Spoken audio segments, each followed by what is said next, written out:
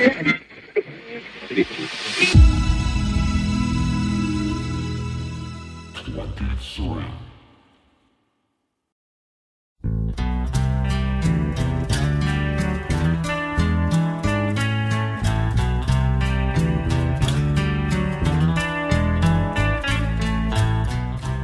and welcome to Spotlight On. I'm your host, Lawrence Purrier. Today the spotlight is on Nicole Davis. Nicole has spent her career thus far at the intersection of education and creative tech in Boston, Massachusetts. She's currently managing director at the Institute for Creative Entrepreneurship at the Berklee College of Music. At Berklee, Nicole helps instill an entrepreneurial mindset among both students and faculty, all with a goal to inspire, educate, and launch the next generation of creative entrepreneurs. Nicole is also director of the Institute's Open Music Initiative, which is working to create an open protocol for uniform identification of music creators and rights holders across the industry. Open Music believes that new technologies can be applied to radically simplify the way rights owners are identified and compensated, resulting in a sustainable business model for artists, entrepreneurs, and music businesses alike. Nicole shares a bit with us about her personal journey before diving deep into the work she's doing to help create a fair, equitable, and innovative 21st century music business. How you doing? You know, I'm doing well. I'm hanging in there. It's a pretty interesting, sort of unforeseen and yet very necessary time. And obviously when we first connected online, and, you know, I signed up, I didn't, neither of us foresaw that sort of social movements and Black Lives Matter would be so very front and center. And I'm thrilled, I think is probably the wrong word, but like relieved and happy to be supporting it and being an ally, but it's exhausting and overwhelming for even a white person. So yeah, trying to be a good ally, be a good worker and center my work sort of appropriately, be a good parent, be a good friend. So yeah, a lot of influx of information, as I'm sure, you know, many are going through. Yeah. Where are you based geographically? I'm in Boston. I live in the city of Boston in Roslindale, which is sort of a residential neighborhood south of downtown. How have the protests and the movement manifested there, if at all? I mean, it's definitely been present. I have two youngish children, and so yeah, they're 6 and 9, and my 9-year-old is quite like precocious and sort of aware. And even my 6-year-old is, able to like handle complex conversations at his level. We've gone to some protests with the kids. There's been some really impressive movements, especially coming out of a community organizer who's been doing the work in Boston for some time and sort of speaking truth to power and challenging Boston's leadership and literally sort of putting a seat on the stage or taking a seat at meetings where she wasn't invited. A woman, Monica Cannon Grant, she started feeding families in Boston immediately after the pandemic and shutdown hit. So she led a really impressive movement. You know, I would say that the Boston police are not on the level of like Seattle, where Seattle is really trying to hit a new low and just committed to being the worst, it seems. But there's been troubling images for sure coming out of some of the protests. And my family took a bike ride on Friday down actually to the Berklee College campus. We went through the bike path. And I had to explain to my children why there was National Guard soldiers with machine guns on their mother's workplace campus, just stationed all over the place. So yeah, it's present. Yeah. You know, I don't know if we discussed this earlier when we were first communicating, but I'm in Seattle. Oh, wow. Yeah. And I'm not from here. I moved out here a few years ago. I'm from New England and lived in New York for about 20 years. But like you, over the weekend, I went out and did some exploring and went through downtown. And, it's just disturbing to see in a modern American city that we would have barricades and, all the stores are boarded up. But as you said at the beginning, in a way it's necessary. I think everybody expresses the caveat of not liking to see unrest and violence and things of that nature. But it would be very hard for me to sit here as a middle-aged white man and experience that frustration that would lead to that. So I can't really, I'm just in no position really to barely comment, never mind, judge. So yeah. My brother's in Seattle. And so he has obviously, been sharing sort of what's been going on, and it's really troubling, and scary. A lot of like the tear gassing and, but yeah, my father's Bolivian and I grew up in like a white suburb of Boston. And so I like never like totally felt like I fit in, and like, I'm certainly like white passing, half Latina.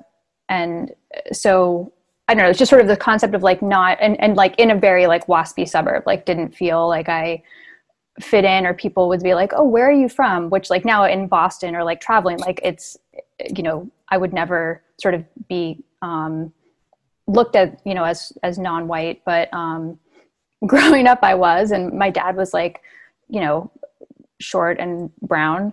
And still is. And so you didn't get taller and paler. Still has not grown. The Boston winters have not like helped with his tan, but yeah. So I guess the concept is sort of like not fitting in and sort of like not, of just sort of being aware of like what the like normal is, or what sort of like the mainstream is, and not quite fitting or feeling like you can conform to that. And so I guess on some level, it's a bit of a relief to now like just be able to have conversations about race and justice, like in sort of polite company, because it was never really like there was a place for it, and then there was all of the other places. And that's always felt really uncomfortable to me. So the only,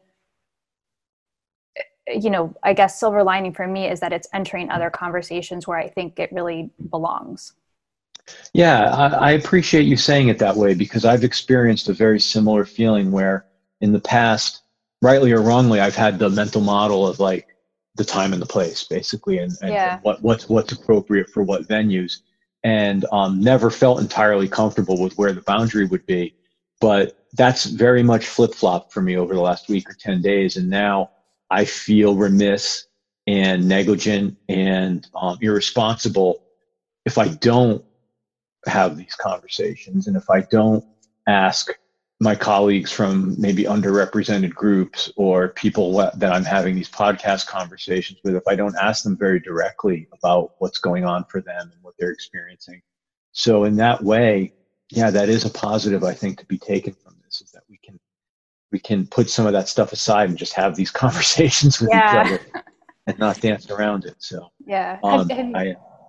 It's a bit random, but have you ever been in like a space or an event with someone from New Zealand or Australia and seen how they open the events where they like note the land that they're on as native land and sort of pay tribute to like whatever native people were in that? And it's like it's just like done. And like I got a Courtney Barnett record from like the last Bandcamp, I guess like the May 1st one. And that at the back in the liner notes, it talks about where it was recorded and that's native land. And so I think it's an interesting way to like open up conversations that like aren't about like, the record, it's not a social justice record. It's just Courtney Barnett. But I think it's a really interesting way to like center that and just sort of have it as like a blanket. This is how we begin things, is like we note people that were displaced out of this land or what this land is.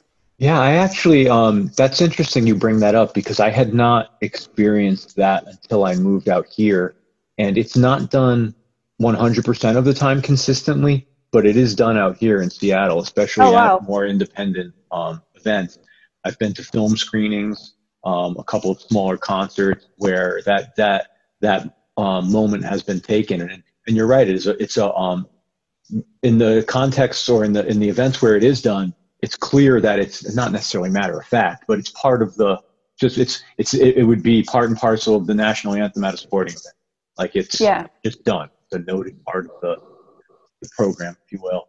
I didn't realize that was something Australia and New Zealand acknowledges. Yeah, I don't know if that's specific. I don't really know where it came from, but I like it. Yeah.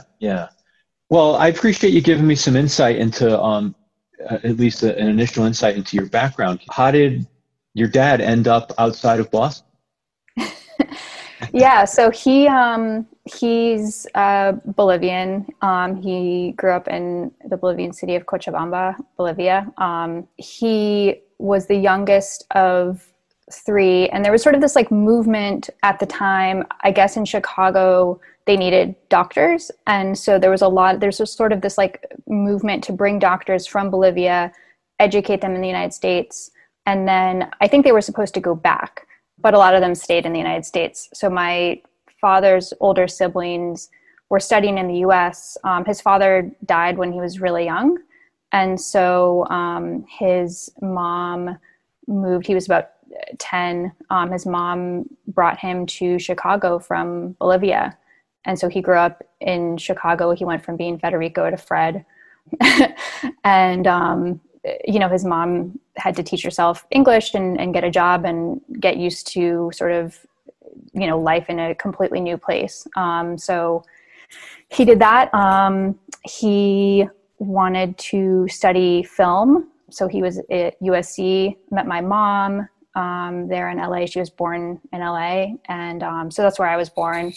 I think that, there's sort of just the desire to strike out and have sort of a new space for themselves. All of the family at that point was in Los Angeles. And so when I was 6, we moved from Los Angeles to Boston, or, north of Boston to the suburbs in Hamilton. And that's where they've been. Good school system and quiet streets, et cetera, and sort of idyllic little suburb life. Yeah, very aspirational. Yeah. What did your parents do? What were their careers while you were growing up? Everybody had been sort of on the medical track for my father, and he, I think, was sort of pre-med, and it really wasn't the right track for him. And so he ended up leaving college and got a job working in like data accounting and sort of business management for a local travel company. And he sort of has taught himself and sort of navigated his career. And so now he works in sales, and he does a lot with like satellite antennas internationally, a lot of sales relationships across Latin America with like broadcast technology. And, but it's been a bit of a meandering career for him, and he sort of had to like find his path. My mom, growing up was more or less stay-at-home mom, and now works in criminal justice, which is, an interesting career to be in right now. Works a lot with victim witnesses and supporting victim witnesses in the county where she is. But is definitely sort of an artist, I think, at heart. So that, I think, was a big part. Her mom was an artist, and that's always been a big part of our life. Yeah, I think both of them have sort of had like meandering, and I don't know who does have like a sort of singular career path these days anymore. Yeah. I always envied those people, the kids who knew in high school what they were going to be, and then they went and did it. I could never relate to that. I can barely understand now what I'm going to do. In retrospect, it makes sense, but yeah. Yeah, exactly. Yeah, I guess there's always some revisionist history to the career path. But so what role did music and the arts play throughout your childhood and as you were growing up? Was there a presence? Was it around you? Yeah. I mean, my grandmother was an incredible painter, frankly, wild to like sort of come to terms with this, but she, as a teenager, worked in an internment camp, a Japanese internment camp, because she was in Los Angeles. And so she worked in one of the post offices there. And she spent a lot of time with Japanese people, Japanese families, and learned flower arranging and a lot of sort of like artistic traditions. She was actually a public school teacher in Venice Beach. And so I have no like real knowledge of whether this is true, but I like to think that like a lot of the Z Boys and the Dogtown sort of skate originators, like those would have been her students like back then, and that whole scene. But similar, I guess, that was her job, but she always was an artist. And always, when we were little, we spent a lot of time at her house. And so there was always just creative, artistic opportunities, music. And she would always just make sure that we had musical instruments and art supplies. And her garden was incredible. She had all sorts of fruits and vegetables that you can barely still now find in the stores, but she just was a really curious person. And I think, inspired me, I think, a lot to sort of be the person or sort of follow some of the paths that I have. And even the way sort of I bring resources into my family and my home and sort of what I make available to my kids. I think that sort of led that a lot. So yeah, the arts were always just sort of present, not necessarily something that I sought as a career, but just something that you have in your life as sort of a base foundation. And music more particularly, was there music played in your house? Were there, you mentioned your grandmother had instruments, but did you grow up playing an instrument? Did your parents have music?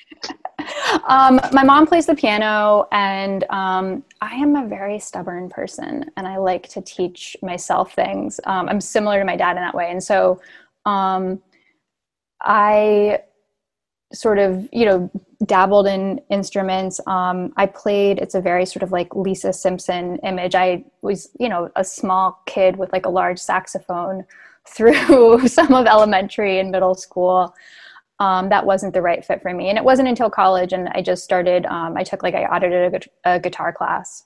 And so, there's, instruments hanging behind me.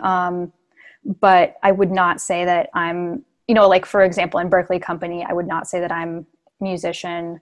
But I really enjoy it. And I like sort of forcing myself to put music out there, learning how to play songs and getting them comfortable enough to put out there on social media or whatever, just because sort of that concept of being familiar or comfortable with failure and messiness. But my coworker said something about I didn't know that you play guitar or something, but it auto corrected to okay guitar. And so that's I don't play guitar, I okay guitar. It's sort of that's what I say. That's amazing. What is it in your background academically that led you to Berkeley? What were you preparing for a life in? Yeah, so I thought I was going to be in, environmental education. Then I thought I was going to be an architect. Thank goodness for internships, because I think that those sort of show you either a career path that's great or when you're yeah, maybe not. So I went to a tiny liberal arts college on an island in Maine, College of the Atlantic. The only major there is human ecology. At the time, there was 250 students. I think now there may be up to 400 or 500 students. The whole program of study is extremely self-directed and interdisciplinary, and you have to take courses from all different course areas or study areas. So my sort of field of study or path, I spent a long time, I did a study abroad in the Yucatan Peninsula in Mexico, and I spent a long time returning there and studying sort of the history of that region and this really sort of interesting history of the Mayan people and their ongoing war with the sort of Spanish and then Mexican government. And there was still sort of bastions of Mayan people in villages that didn't necessarily consider the caste war, which is what it was called, to be over, and sort of still were these Mayan little armies and collectives. And so the history of that region was really interesting. And I ended up studying sort of the indigenous or autochthonous place-based architecture in that area. And, is there a through line or a connection to my current work? If you look back, perhaps I taught middle school Spanish for a year in my old middle school after college because I needed a job and not a lot of Spanish speakers in Hamilton. So I was able to secure that job pretty easily. I taught alongside my old middle school teachers, which was a trip. And then I started working in Boston in youth development work in the Latino population, mostly Puerto Rican and Dominican. So that was sort of, I had done a lot of like activist work in college, as one does. But that was sort of my first formal introduction to community organizing, youth development work, and sort of community informed programming. And so, since then, my work has sort of been this intersection of community organizing and social justice, creativity, and technology and innovation. And so I went from that work in the community, in the small community organization, to then working what was then called the Intel Computer Clubhouse Network. I think now it's called the Clubhouse Network, but it's a network of 100 or so after-school programs throughout the world that use creative tech as an empowerment tool for young people. And they're in South Africa, in Taiwan, India, the Philippines, Australia, New Zealand, across Latin America. And that was my first sort of introduction to what I now understand to be called design thinking, or sort of that iterative creative process. But I think what was interesting is that like I'd been really just absorbed with indigenous architecture, place-based architecture, and how people design buildings and spaces based on the place and the people in those buildings or that are going to inhabit those buildings. And so, looking back at a lot of the work and observations and learning and reading that I did then, it's interesting to see like, oh, that's design thinking. Like, okay, this is not as novel a concept as many sort of, design thinking has sort of become this like fancy, really like buzzy word. But, it's also the same as community organizing, like coming up with solutions and programs that are based on the people that are, going to most be impacted. So, now I bring that work to Berkeley. After the Clubhouse Network, I came here. Panos, who I work with, Panos Panay, he's a Berkeley alum. He founded Berkeley's Institute for Creative Entrepreneurship after having founded and built for 15 years and then selling Sonic Bids. And so he had been building the Institute for a year, and he brought me in to do some program development and delivery. We started a high school program. We did a trip to Silicon Valley for students. And since then, we've built the Institute to what it is, kicked off the Open Music Initiative with partners of ours. And yeah, it's been a pretty incredible 5 or so years here. Before we finish threading that needle about your work at Berkeley, I just wanted to I wanted to explore something you mentioned a minute ago about sort of the Mayan communities that have not ever really closed the door on the caste wars. What does that manifest in the form of like insurgency, or is it a mindset? I think it's more a mindset, and I've been thinking, and I actually wrote and put something up on Medium yesterday about this because it's just been sort of front of mind, and that's, I don't know, that for me that's how writing works. It like builds up and then it just sort of like, I don't know, just sort of explodes out. And especially writing and creating with kids in the house where there's like no coffee shop that I can go to right now. That's sort of what creativity looks like in my life. So anyways, I've been thinking about this village, and I lived with this shaman who was incredible, but his family sort of lineage tracked back through the caste war, and his family had been sort of instrumental in leading the Mayan insurgency or the Mayan army. So to answer your question, they did not see themselves as Mexican. When you spoke about Mexico, so I mean, if you know where Cancun is, it's like 2 hours outside of Cancun is where these folks lived, down like a dirt road. Nobody had cars. There was like a combi, a little like colectivo bus that would go out that you would hear leaving the town at like 6 a.m. and then would come back. So that was or like I would hitchhike and then ride in with the Coca-Cola delivery truck. But it was like 5 miles down a dirt road. And when you talked about Mexico, they were thinking like Mexico City. They didn't know or look at themselves as Mexican. I don't think that they really looked at themselves as even from Quintana Roo, which is the state, or as Yucatecan, which is the region. I don't think that a lot of like change or, certainly like there was people that worked in like pig farms and the hospitality area of Cancun. Of course, like they were going there. Most people were bilingual Spanish and Mayan.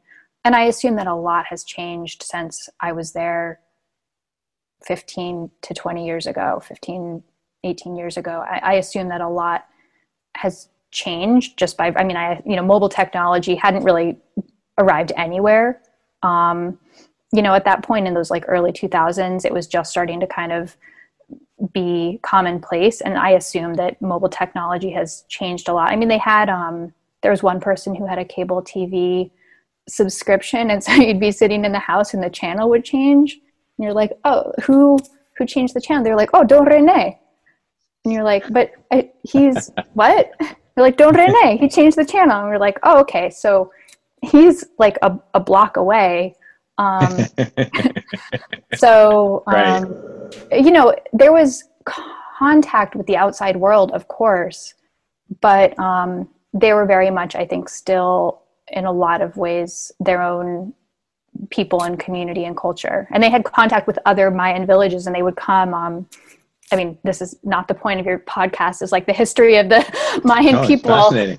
But there had been sort of this talking cross that had appeared in the tree in the city of Carrillo Puerto. And so they would go back there and have various like ceremonies. So they were connected, to other Mayan villages and families in the region. So yeah, for whatever reason, the history and culture there just really, the sort of history of colonialism and assimilation, acculturation, just really caught my interest and continues to kind of stick with me for whatever reason. In the remaining pockets of the Mayan population, is there a governmental structure or a tribal structure?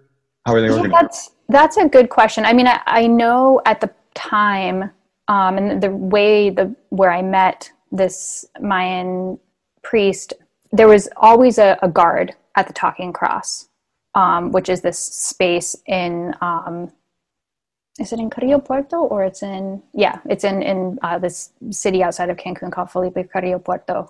And so at the time, there was always a guard there, and then they would hold various ceremonies at, specific important dates around the year. So that was certainly sort of one organization. And I think that was sort of the remaining, and I think it would be really interesting. I mean, quite frankly, I don't know if the priest that I lived with is still alive. Yeah, he was old when I was there. I don't think he really knew how old he was.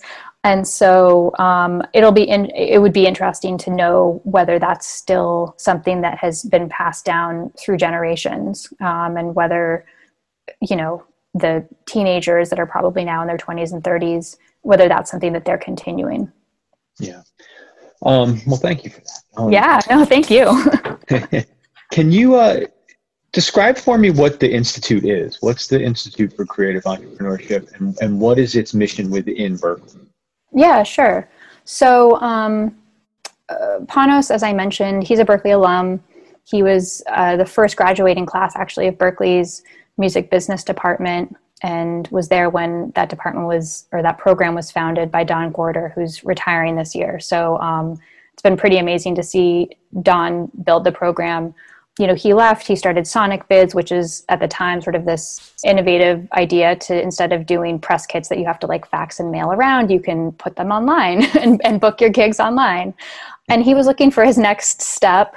He'd been in close contact with Roger Brown, who's the president here at Berkeley.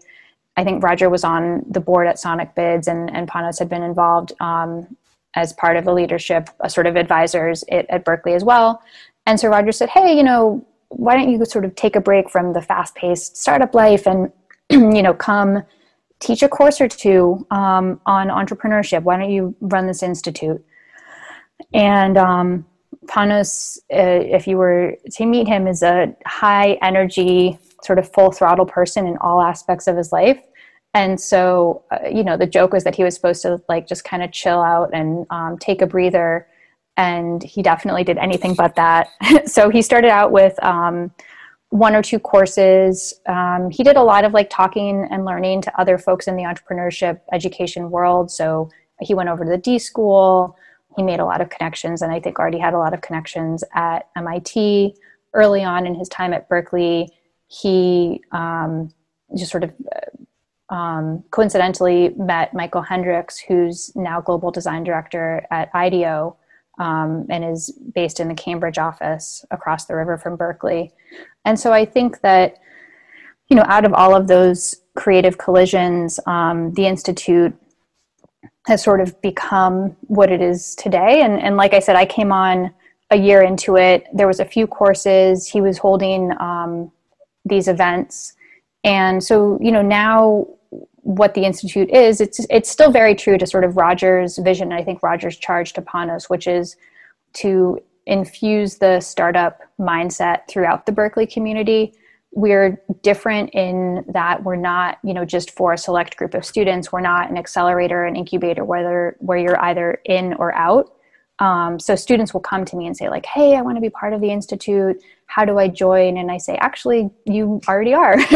Just by virtue of being at Berklee, we had this really interesting conversation with our advisors early on.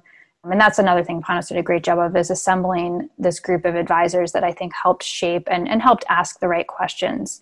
And somebody asked the question, do you want to be sort of in this one sort of specific part of the institution, or do you want to be in the bedrock? And we have done the work and continue to, try to do the work in Berklee to be sort of throughout the bedrock. If you look at the Silicon Valley student trip that we take every year, this was our 5th year doing that. We go, Facebook, YouTube, Apple, PlayStation, Skywalker, Dolby, we go all up and down the peninsula. That student trip has been the first one and the only at this point that includes Berklee Online students. So we look at sort of this broader Berklee community. It includes conservatory students, so dance, theater, classical music, Berklee Online, Berklee Valencia in Spain, which is predominantly master's students. And then even with the Berklee students, it's really important for us to have students of all majors and programs: songwriting, music therapy, film scoring, electronic production and design, and music production, of course, music business. So with our programs, we really try to impact and connect with as many students as possible, and sort of infuse this idea that a musical training or an artistic training is sort of analogous to an entrepreneurial training, and that the instincts and mindsets that you develop as an artist are the same ones that entrepreneurs practice. And sort of by virtue of having trained as an artist, you have also trained yourself to be entrepreneurial, and then just making the connections and starting to see. And then, some students do want to start their own businesses and be entrepreneurs and experiment and innovate. So we also make spaces and create opportunities for them. And then finally, we've been a bit of a sandbox both for the Berklee community. So we are often, when you have an idea at Berklee, we have the reputation of like, if nobody else will say yes, we will. And so it's not the worst reputation to have. So because of that, we got to partner with Erin Barra, who's a Berklee alum, a faculty. She was the founder of Beats by Girls. She's been really involved in women in music, and she wanted to do a study in the US on the sort of the socioeconomic landscape of women working in the music industry. This was before Me Too, and she had a really hard time getting any kind of footing or support within Berklee. And, I think that a creative entrepreneurial world, a landscape, is not really as abundant and sort of fully actualized unless it includes everybody, and unless sort of everybody has equal opportunity to engage. And so it felt really important to examine and amplify sort of where women currently are in the music industry. So we put that research report out. So we've been a sandbox and sort of an experimental place for the Berklee community to try out different programs and then sort of spin them back out to the mothership. And then also for the sort of industry as a whole, we've done some really interesting experiments, whether it was like designing an AI music photo program with Royal Caribbean, where vacationers could put in their photos and it would sort of read the emotions of the photos and spit out algorithmic music. So yeah, we do a little bit of everything. Wow.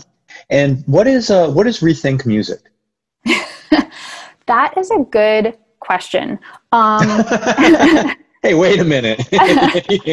So that predates me, and it actually predates the Institute. So, I've obviously spoken about my career and education path. I love music, total music fan, but I did not study music business. I'm not a IP lawyer. I'm not a musician. And so this whole industry and sort of network was new to me. And so one of the first things that I was a part of when I joined the Institute was this Rethink Music event. It was awesome. There was a bunch of interesting folks there that I still follow or have sort of seen the evolution of their careers and movements, and interesting sort of blockchain startups that have since fizzled, and other companies that now exist. That was where I first heard Karan Gandhi speak. We had Imogen Heap, I think, Skyped in. So it was a really interesting event. And so Rethink Music, I think, was originally founded to sort of rethink the music industry, look at the future of the music industry. And it was, I think, very much a think tank. Like I said, it sort of, it predated me and it predated the Institute, but the Institute, I think, was a good sort of home for it.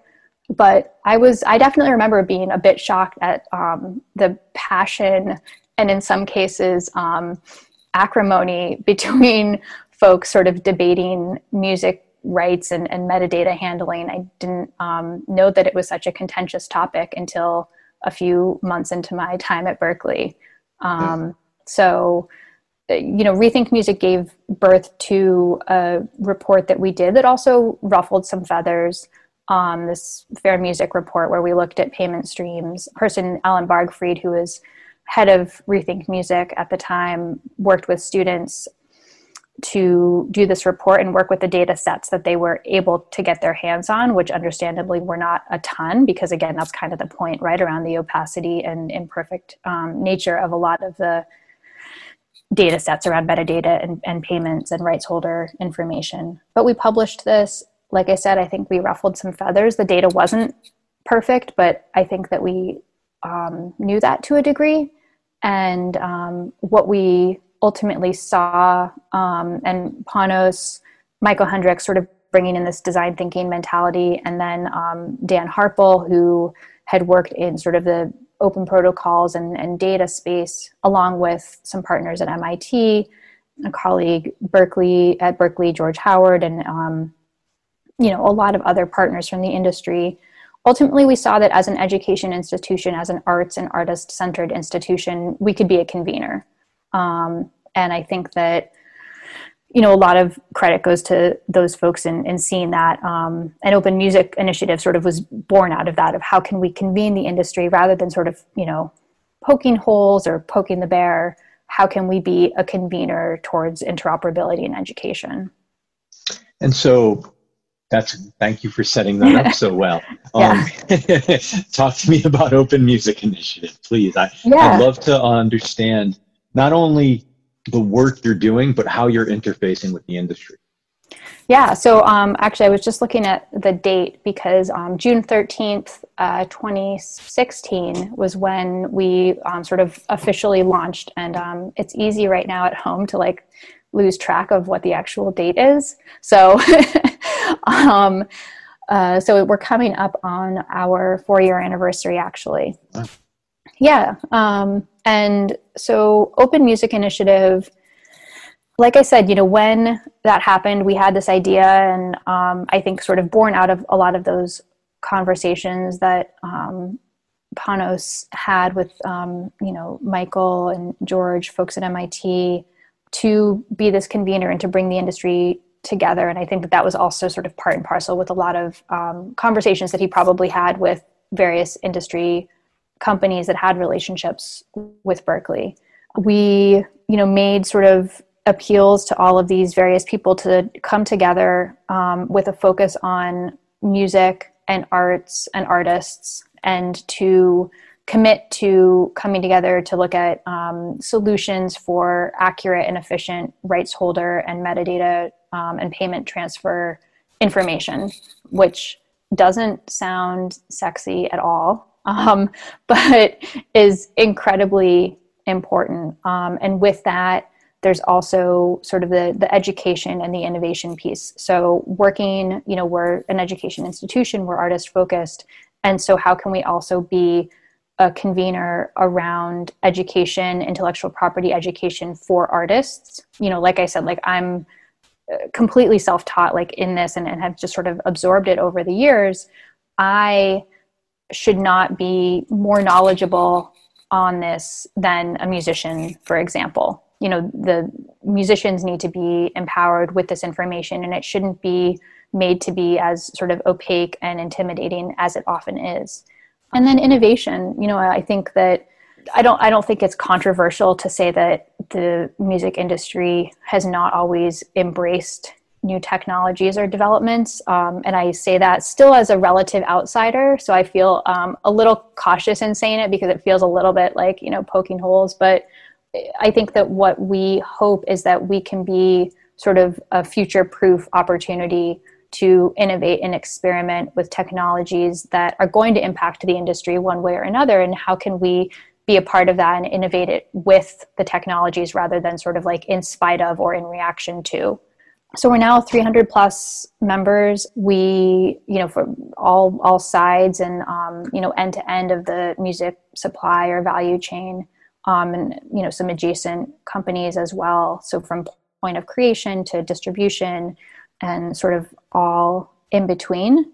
We were slated to have a meeting in June, actually, this month, to sort of ratify a set of bylaws and become a standalone member-supported organization. Obviously, that was put on pause a bit. But what has been really exciting is that we have continued the technical development. So we've been working on an implementation of the protocols and of sort of the technical values and specifications that we recommend. And so we've been working with MIT. There's Berkeley master's students that are have computer science backgrounds that have been working to develop this along with others. And so we have a team of Berkeley undergrads, MIT researchers, developers and coders, my colleague George Howard, and others. It's been really sort of this interesting grassroots collection of folks building a music licensing platform for Berkeley students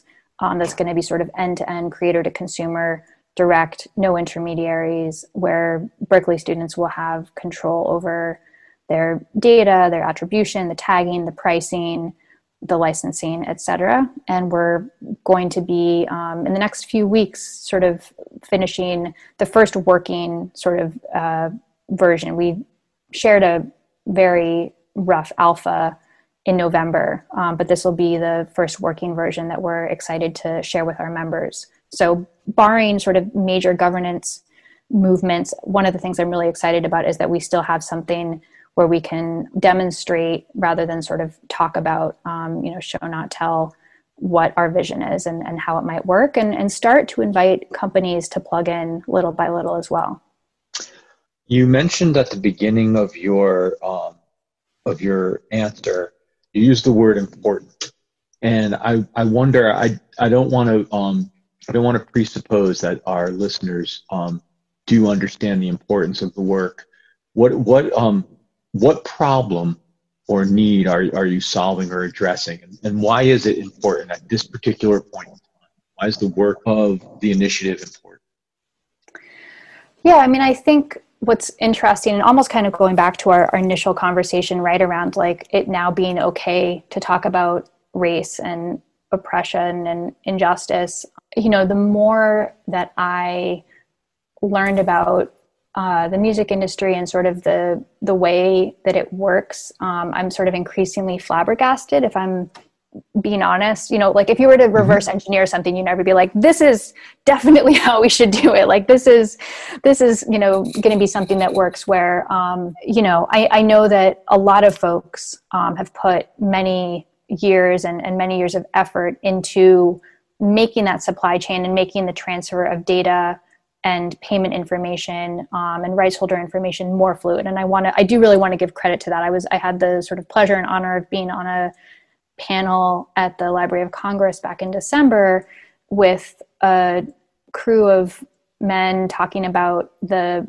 work that had been put in on many different efforts, GDPR, the Global Rights Data, not GDPR, I'm getting my acronyms mixed up, the Global Rights Database, the work that they'd done on DDEX. And it was interesting. I understood, I think in that moment, the passion and sort of the reason for the high emotions, because they had been putting in work for a long time and trying to solve what's a very, very difficult problem to solve. And, specifically to kind of like make it really simple, my last name has an apostrophe. And actually Nicole's my middle name. My legal name is Elizabeth.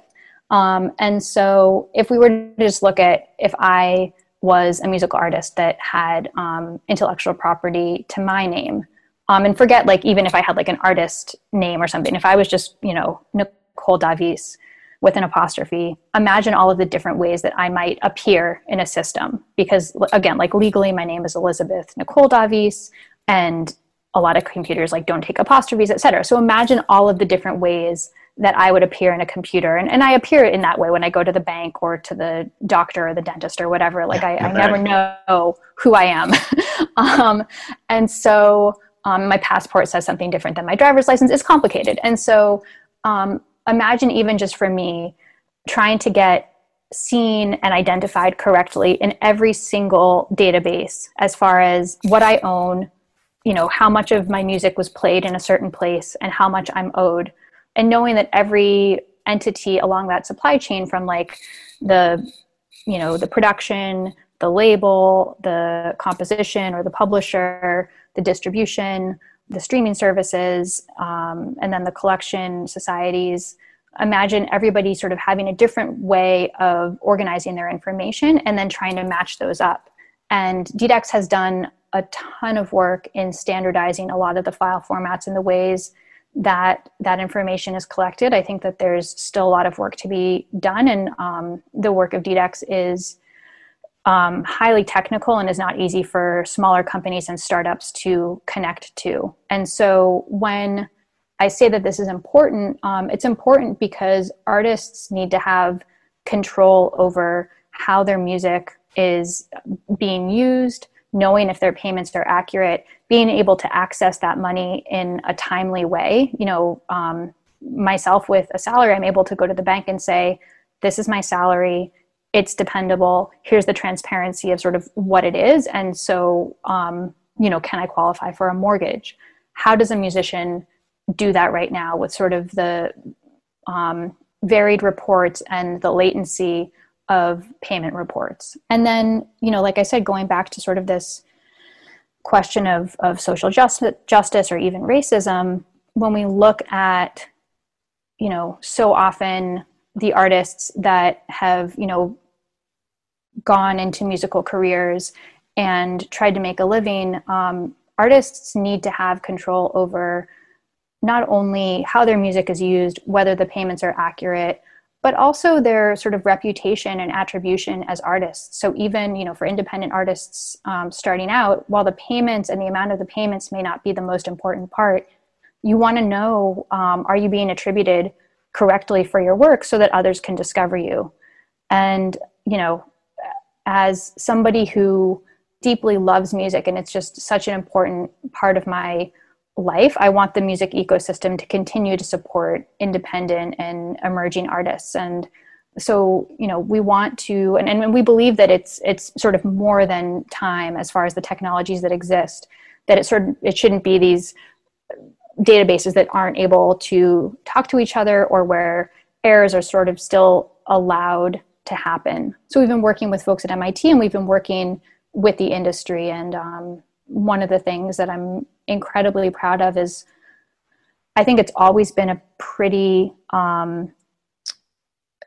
comparatively congenial group when different industry stakeholders come together within the Open Music Initiative. This past November was particularly warm, and there was just really some great consensus, and to see all of these companies who have been coming to these meetings and who've been a part of this initiative for years, affirmed that they wanted to see Open Music Initiative sort of become this organization, and that this was something that efforts that they were interested in supporting in the long term, was really fulfilling. And I think it was for a lot of people. I mean, I saw a lot of smiles and like hugs and backslapping from a group of people that often like to argue and debate. And is the aim of the infrastructure or the architecture protocol, however you refer to the initiative, technical implementation, is the aim to become a global infrastructure, or is it a licensable? It's complex. And like I said, I don't have like a technical background in this. So, but I think I can explain it sort of in two different ways. So I think one is recommendations on what the architecture should look like, and working with DDEX and other efforts in this space. Obviously, the Mechanical Licensing Collective is now part of the conversation, working with efforts that are already out there to get good data in and to support good data transfer and good payment information transfer. How can we put together a set of rules so that the information that should be easily transferred or public is able to be transferred in a streamlined, effective, efficient, and more rapid way? So that's one thing, is just working on sort of the not necessarily the architecture, but the rules and the guidelines for the architecture. And then the other piece that we, Berkeley and MIT, were doing, and this is where that platform comes into play, is that a lot of that's abstract. And I think that we're seeing that in this conversation, right? Where, even as I'm saying that, it's hard to kind of see and imagine. And so what, with a lot of credit to Thomas Adorno and Eric Skase at MIT, and then my colleague George Howard at Berkeley, they became really impatient with the talk, and they wanted to make and do. And so they went and sketched out this idea for what we're now calling RADAR, which is an acronym. And I think that the words that make up the acronym have now sort of escaped everybody, as they do. But RADAR is the music licensing platform that I was mentioning, where Berkeley student music is put in, the metadata is captured from the Berkeley students entering it. It's DDEX compliant. They can price and set the terms of their license for their songs. There's an entire intellectual property education sort of module as part of the uploading process. So they, just by virtue, the same way that like in Squarespace or TurboTax or QuickBooks, you have to kind of learn a few things as you're putting your information, and it helps you, but it also says like, do you want to know what this tax code means, or do you want to know whether you need this type of certification? And you're like, I don't know, let me click and see. So we're sort of using that same type of user experience, where you have to start to learn what the different copyrights are that a song, and that a song has the 2 copyrights, and what that means, and whether you own both of them. So they go through this intellectual property education process, they upload their song, they set the terms, and it becomes available for license. And then on the consumer side, we're working with Lesley University, which is based in Cambridge, right near here. And then we'll start opening up to other colleges. Visual media students, filmmakers, animation, video game designers can license the music directly from Berkeley students. And these are students that are going to go on to, be scoring at Skywalker and PlayStation and Marvel. It's Berkeley. And so, film students and others get access to the music, and there's this direct creator to consumer. We're not a third party. We're not trying to sell the data. We're not trying to make a profit. Our aim for this platform is, one, to sort of show what an interoperable ecosystem could look like to our members, and that's where the plugging in starts to take place. And then the other is to educate and provide career sovereignty to Berkeley students, to start putting the power of data and identity and attribution and reputation in their hands, and to kind of help them understand what that means. And so the interoperability piece comes into play, following the Open Music Protocol guidelines. What we start being able to do is say, okay, well, you've designed a wallet, for example, or you've designed a really interesting way of capturing metadata at the point of creation through a digital audio workstation. How can you be part of the supply chain in the same way that, train tracks or Lego pieces come together? how can these companies start plugging into this sort of demo that we've built? But it's a demo with a real purpose that we see as taking off. It's not just a demo for demo's sake. So ultimately, is one potential manifestation that products become OMI compliant? Is that sort of? Yeah, that's a great okay. way. And thank you for sort of working that through with us, because I understand that, like I said, even for me, it's a bit complex and it's been a steep learning curve.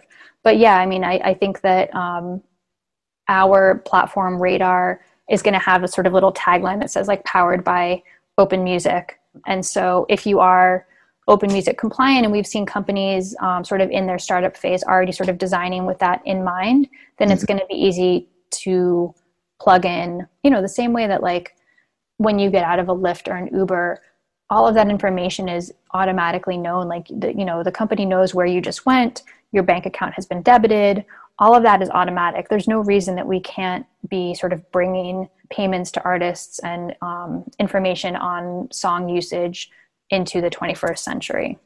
That's right. Well, it's interesting. You used an analogy around the time to talk about race and social justice, and now the time to have some of these to apply it to this conversation about what you're working on. But I also, the other analogy I think is that people talk about sort of how did we end up here, and I think it's less applicable today, but certainly the system was designed to be opaque, right? Like purposefully, 100%. Purposeful. And I don't think that's a controversial statement, whether you're inside or outside the industry at this point. Again, I don't think the system's necessarily designed to perpetuate that today. And as someone who's been both on the inside and the outside of these organizations, it's the edifice that's been built up on top of 70 years of that. Yeah, completely.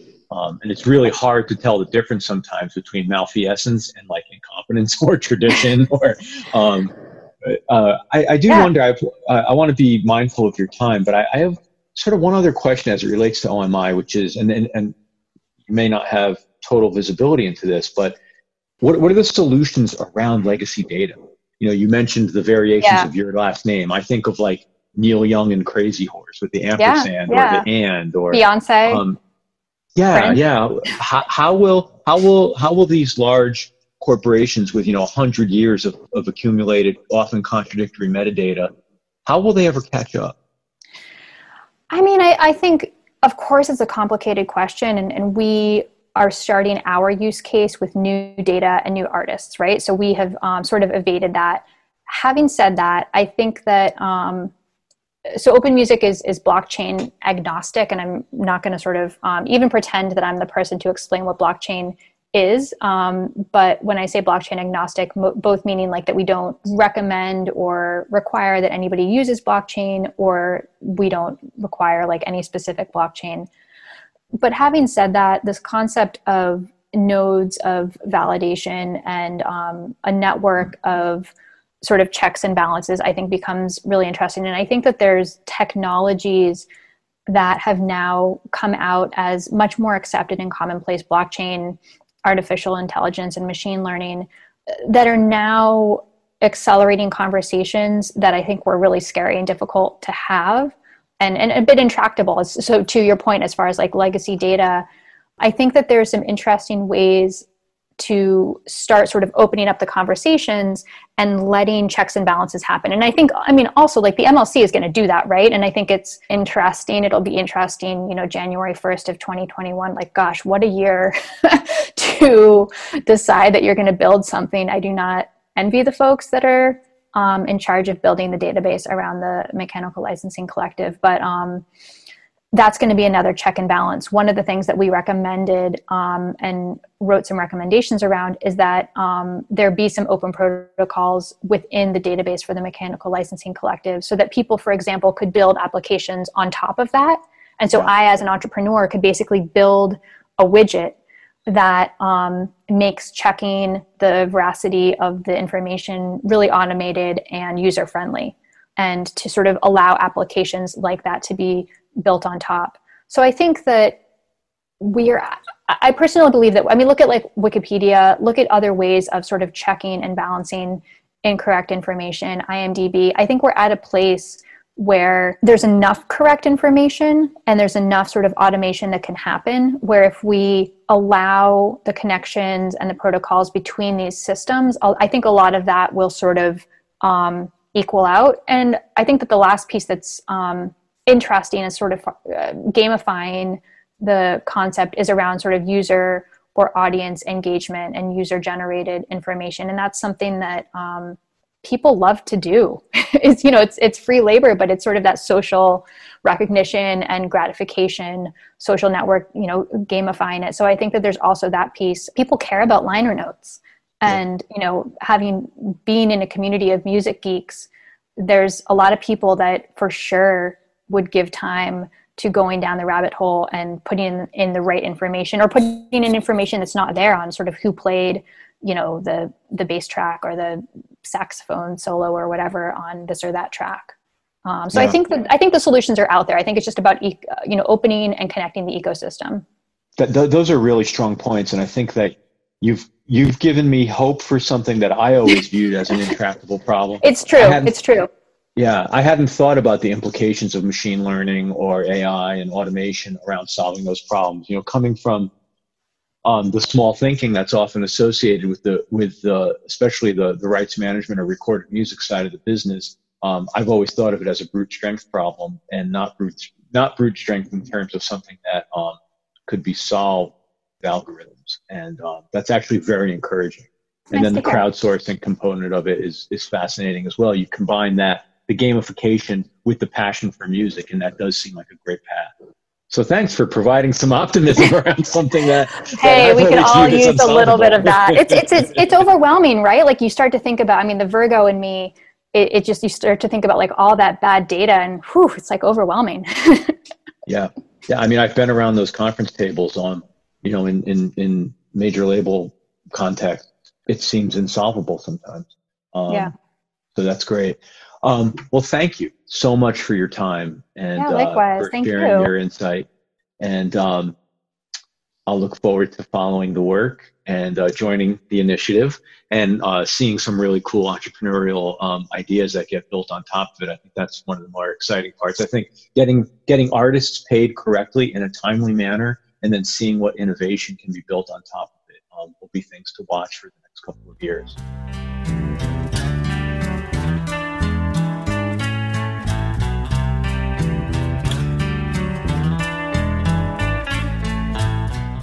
Thank you so much, Nicole Davis, and thank you for listening to Spotlight On. Remember that we're available from Apple Podcasts, Spotify, and pretty much anywhere else you can get podcasts from. Spotlight On is produced and edited by Craig Snyder, and a big thank you goes to Ant Taylor and the entire crew at Light. If you're interested in what we're up to at Light, visit lyte.com, and please keep your feedback coming. Reach me at lp@light.com. Thank you for listening, be safe, and please stay in touch.